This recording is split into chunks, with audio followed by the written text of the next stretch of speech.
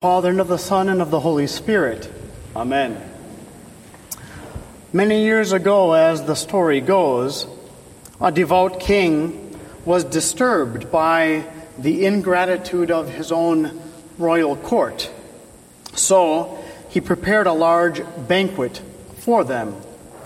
When the king and his royal guests were seated, by prearrangement, a beggar shuffled into the hall, sat down at the king's table, and gorged himself with all the food he could. Without saying a word, he then just abruptly left the room. The guests were furious and asked permission to go ahead and seize that vagrant and tear him limb from limb for his ingratitude.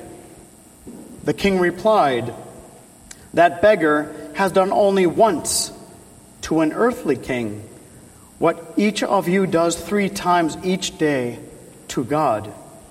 You sit there at the table and eat until you are full and satisfied.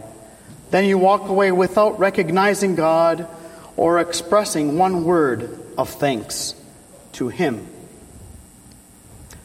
One of the hymns of Holy and Great Friday, repeated a few times, solemnly reflects the ingratitude of the old Israel of God. "Thus says the Lord to the Jews, O my people, what have I done to you? How have I upset you? I gave sight to your blind, I cleansed your lepers, I raised the man who lay paralyzed on his bed. O my people, what have I done to you?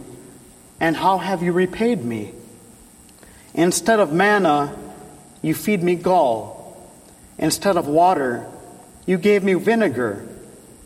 Instead of loving me, you nailed me to the cross.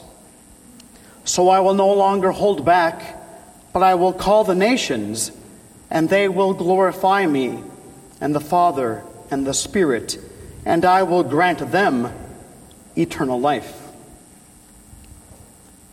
Brothers and sisters, what would the Lord say to us, the new Israel of God, we who have not received the law on stone tablets, but the Holy Spirit in our hearts, who have received escape not from Egypt, but from hell, who have been spared not an earthly death by the blood of a lamb, but spared eternal death by the blood of God.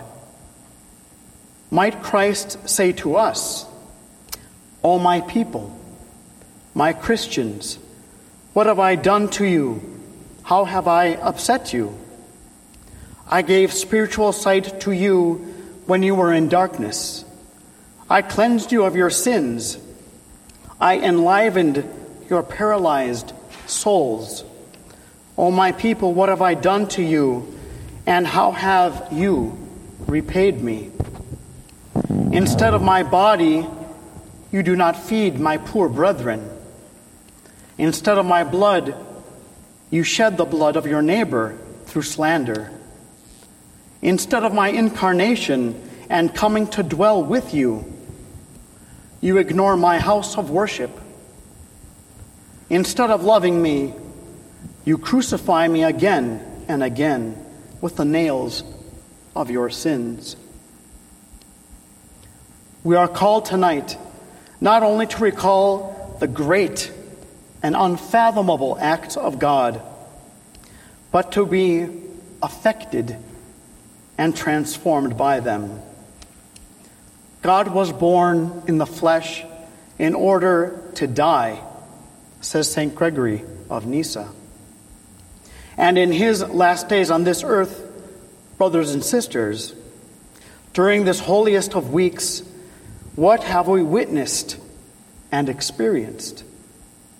We have entered into the most unfathomable mystery of mysteries and seen the God-man, Jesus Christ, betrayed and sold for a little silver, denied by his closest friends, deserted and left alone, convicted of the most serious crimes, sentenced to death, beaten, whipped, mocked, spat upon, stripped naked, shamed, executed, pierced with large iron nails, suspended high up on a cross, stabbed with a spear. We have seen him die, descend into the darkness of Hades with his soul, and buried in the blackness of a tomb. And what is our response to the death and the burial of God? The sun turned black because it could not bear to see its own Creator on the cross. The rocks split because the rock of life died. The earth quaked because it did not know what to do when the Word of God, through whom all things were made, was buried in her. All creation trembled and wailed and was beside itself. What is our reply?